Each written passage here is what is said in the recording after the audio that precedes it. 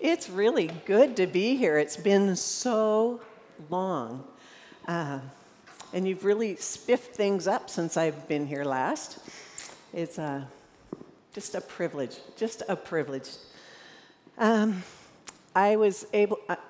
Elizabeth mentioned that I'm a spiritual director, and I did the exact same training that Chris is off doing now. So I'm excited for him and for you, and just how that will shape him in the years ahead as he continues on in his training and shapes who he is as a pastor here. So, and I'm glad that he's there so I can be with you. So, bonus. Let's pray. Lord, open our hearts and our minds to the wonder of your word, to be able to hear your voice in the midst, to be willing to respond to your Spirit's prompts. May the word of my mouth and the meditation of all of our hearts be pleasing to you. O Lord, we pray. Amen. Okay, so in 1996, Mark and I and our 3 kids, who were then 13, 11, and 7, went to live for a year in central Mexico. And I hope that there's slides up there for you. We'll see. Are we going to get slides? Yeah, we'll work on that. Anyway, in a few minutes, hopefully you'll get to see a picture. Yeah, there we go. We've changed just a little bit. So that's Elizabeth down in front and Brian Russell on your right.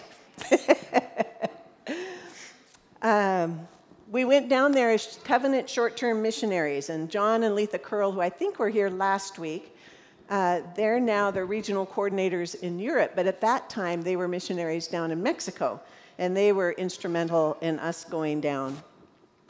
And Bellingham Covenant Church, they gifted us with this lovely old white 15-passenger van, which we affectionately called Moby, after the great white whale. And we removed the back 2 seats and put in all that we needed for a whole year as a family of 5 to live in a foreign country. And we had to take that picture, my husband did, because he was so excited that he actually parallel parked in the center of Mexico City, right near the Zocalo, right next to the city center there. So our first destination was to the Curls' home in Monterrey, Mexico, which was up near the Texas border. And then we began our crash course in living in a different culture. John and Letha gently tried to teach us how to not completely embarrass ourselves, which I'm afraid was only partially successful. We pretty much lived in a state of humiliation for the whole year. They taught us things like how to greet people, that you usually came with a handshake and a cheek kiss. And when we came back to church back in the States, Gladys Johnson, one of the dear old saints of our church, she put out her hand, and I immediately went in for the kiss, and her eyes just went very, very big.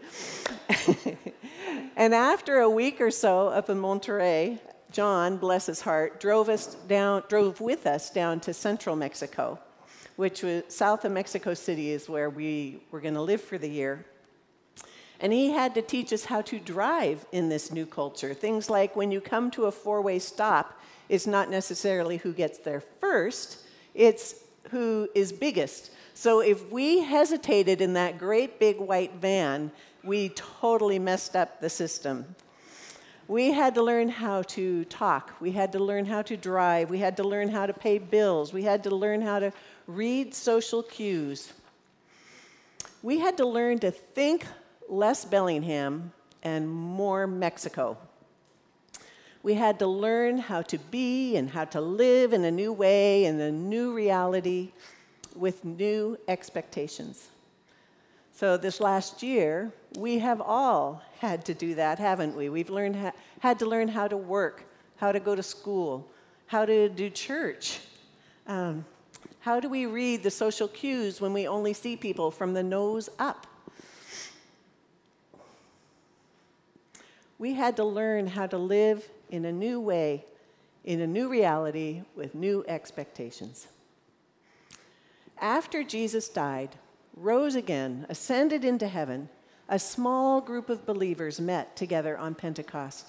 And God showed up in a powerful way in wind and flame and unlearned languages. And a crowd gathered to see what was going on. And Peter stood up and he explained to them that what they were seeing was prophecy being fulfilled. Jesus had been raised from the dead to be Lord of all and was pouring out his Spirit among them. And that's what they were seeing. God was coming into their midst. And many of the people that were listening, they recognized their need for forgiveness, their need to live in a new way. And 3,000 people put their faith in the risen Christ. 3,000. That's probably about 15 times of what would fit in here in a non-COVID season. 3,000 new believers. For 3,000 people, one day Caesar is king, and the next day Jesus is king. One day the temple is a place where God's Spirit resides, and the next day the Spirit of the living God is living inside each of them. One day their allegiance is to self and family, Caesar, and the next day their allegiance is to Jesus Christ alone. 3,000 new believers needed to be nurtured in this new life where Jesus Christ reigns, where his ways are the first priority. They had to learn, again, how to be and live in a new way, in a new reality, with new expectations. So what happened? Our text says they devoted themselves to the apostles' teaching, to the fellowship, to the breaking of bread, and to prayer. These 4 activities permeated their lives. They were faithfully committed to learning, sharing, eating, and prayer. I kind of like the eating part. When the Spirit of the living God takes up residence, it takes time to let go of those old habits and rhythms and addictions and attitudes.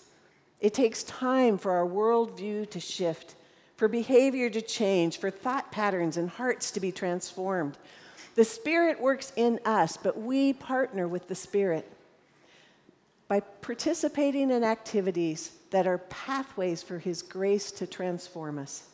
And these activities grow our relationship with Christ and help us to learn the culture of His reign, how to become more like Christ, and how to learn how to even desire to live out His purposes. So they devoted themselves to the apostles' teaching. The apostles taught what they'd seen and heard and experienced as they followed Jesus, and they taught how its meaning and its power of His life and death and resurrection,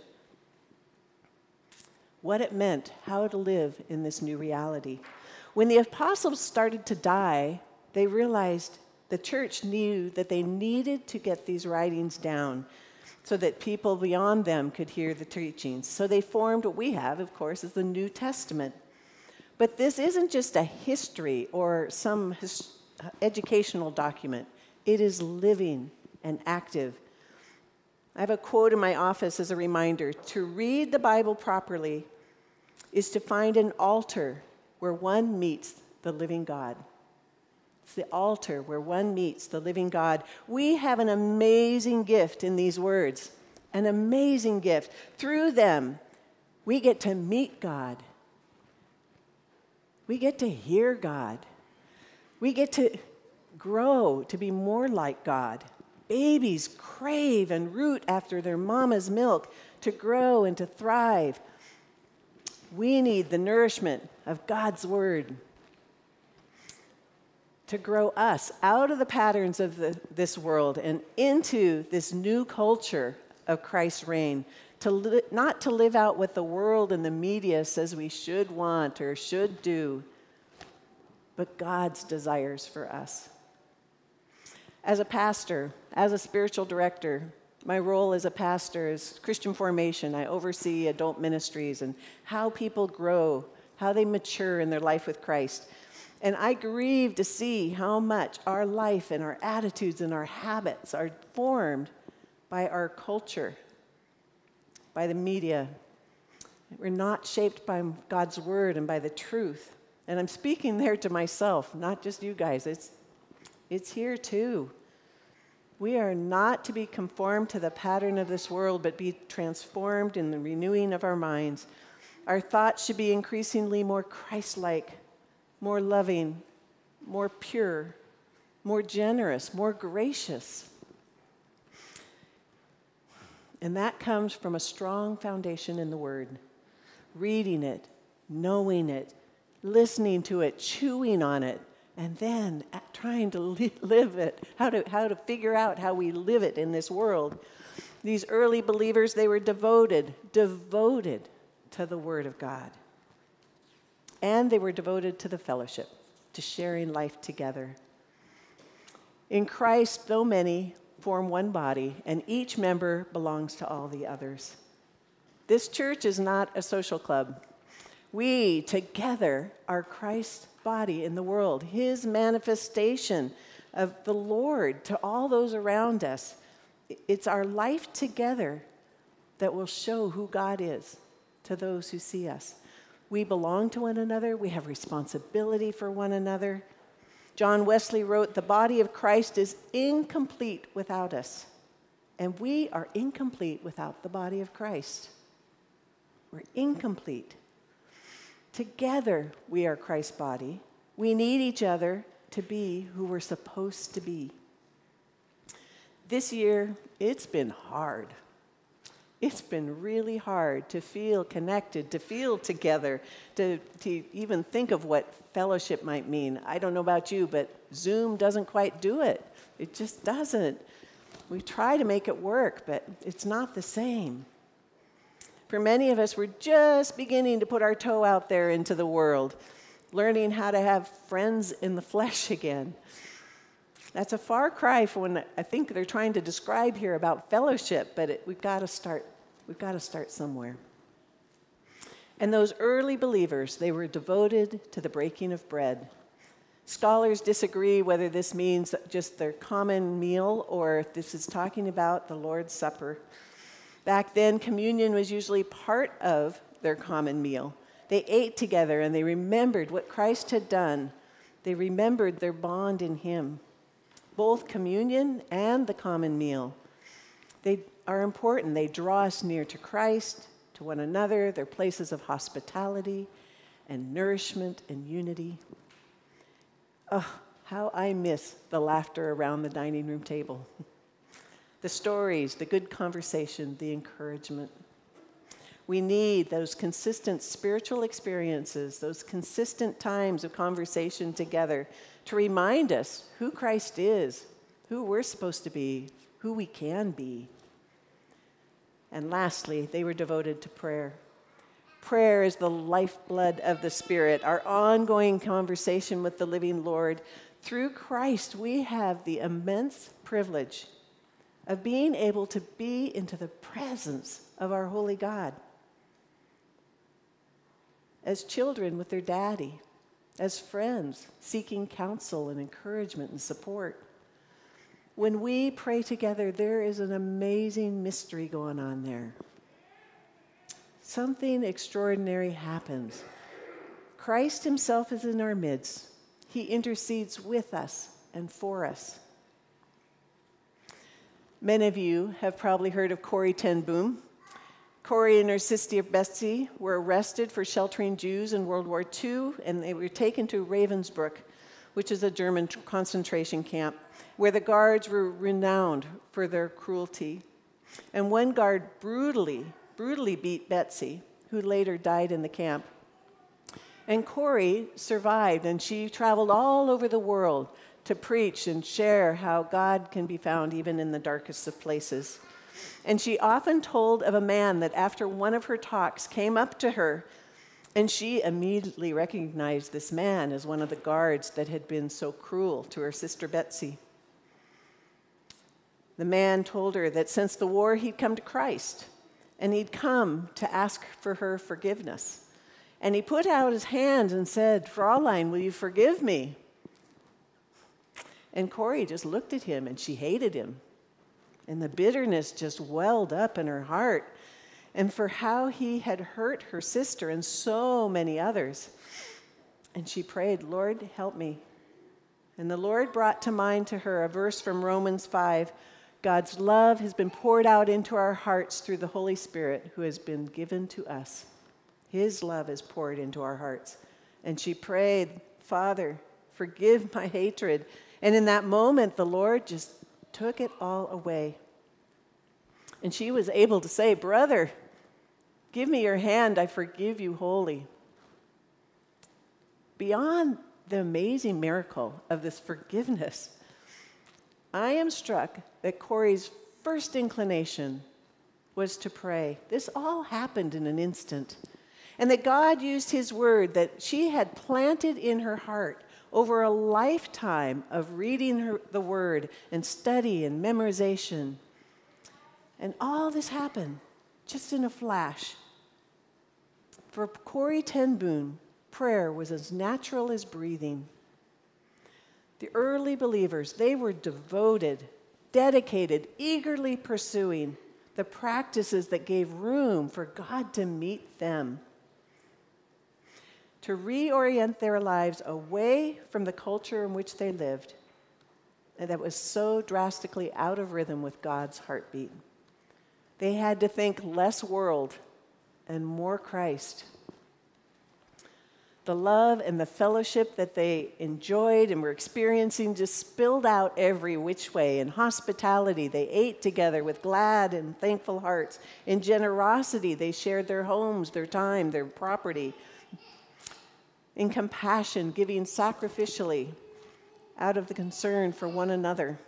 And they were filled with wonder and joy at all that God was doing among them. The apostles were doing magnificent signs and wonders, and the kingdom was breaking in every which way. God was showing up. It was exciting, it was unsettling, and it was marvelous. Are we open to the Spirit changing us, changing our lives? I think as Christians in the West, it is so easy for us just to be lulled, to become complacent, to become content. We have our Christian routines, and we generally feel pretty safe and comfortable. In the words of the t-shirt, life is good. Do we really want to mess that up? Do we really want to be woken up and risk challenge, risk being unsettled, risk being uncomfortable, and maybe even suffer? When God shows up, he awakens us to something more, something bigger, something more real, something more true, more satisfying, more life-giving. Last spring, at our conference annual meeting, Grant Christensen, who's a pastor of Grace Covenant, which is in Bremerton, shared a story. And Grace is just a tiny little church. There's about 50 people there. And of course, they were forced to move online like everybody else was with COVID. But last year, a SEAL team in Iraq started watching their services online. One of the soldiers' parents was from Grace, was the connection. And on Easter, the SEAL team set up a projector, and there was 22 soldiers who participated in worship with Grace Covenant from Iraq. And while they're watching this, an Iraqi soldier named Adnan wandered through the room. And within months, Adnan came to faith in Christ. And soon after this, Adnan's wife and daughter, they were attacked and severely injured. And because of her injuries, Adnan's wife, whose name was Miriam, had a severe stroke and was in a coma and wasn't expected to live. So they came and they were taking her off the life support, and Adnan knelt by her bed and was praying. And suddenly, Miriam woke up. And Adnan, she says, "Who is this Jesus person who knows you? And why did he tell me that my time to be with him was not now? Adnan, he was beside my bed talking to me." Well, the next month, Miriam came to Christ. And then their daughter, Afra. And then Miriam's brother came to Christ. And Annad started inviting other Iraqi soldiers to come and watch the services with them. And soon 18 Iraqi soldiers were watching the live stream. All 18 came to faith in Christ. And 3 of the original SEAL team came to faith in Christ. And Pastor Grant said he'd lost count, but at least 26 soldiers had come to faith. And this was last April, was when he was sharing this with us. And many others had renewed their faith and their desire to follow Christ. God has not stopped showing up. Are we willing to make Christ our first allegiance? Will we give him the space to do the work, the deep work of transformation in us? Will we pray for his Spirit to move in us and among us and through us? Are we willing to learn how to be and live in a new way, in a new reality, with new expectations? When we went to Mexico, it was a tremendous test of faith for us. To leave all that was safe and comfortable and familiar, it was scary and disorienting and very humbling. And if we had said no, we wouldn't have known what we'd missed, but it would have changed the trajectory of the life of our family, of our kids. It would have changed the lives of many others who were impacted, including many of you.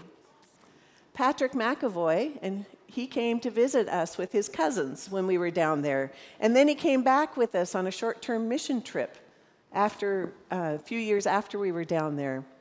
And then he went back on his own and he met Adelaide, and the rest is history. And many of you have been down to work and stayed at the Masawa Mission where our good friends are serving. And it all began with a yes to the Spirit, a willingness to learn how to live in a new way. Those early believers were devoted themselves to the Word, to fellowship, to breaking bread and prayer. They gave God space, and he met them, and he changed them, and they grew in hospitality and generosity and compassion. And they were filled with wonder and joy at all that God was doing. And God added to their number daily those who were being saved. Let's pray. Living God, this has been a year of challenges. And for many of us, it has been a time to hunker down, and not just physically, but emotionally and spiritually. I just pray that you would wake us from our lethargy, our complacency, and our contentment. Wake us up to the possibilities. Open our eyes to the vastness of who you are and your purposes and your desires for us. Holy Spirit, move in our lives. Move in us as a church. Break down our resistance to you. Renew in us a hunger, a longing to grow in you. May we make space for you to move and to work in our lives. And may many, many more be added to our number. Risen Christ, may we have one allegiance to your lordship in our lives. One priority, to love and to serve you, and one desire for your glory. We pray in the name of the triune God. Amen.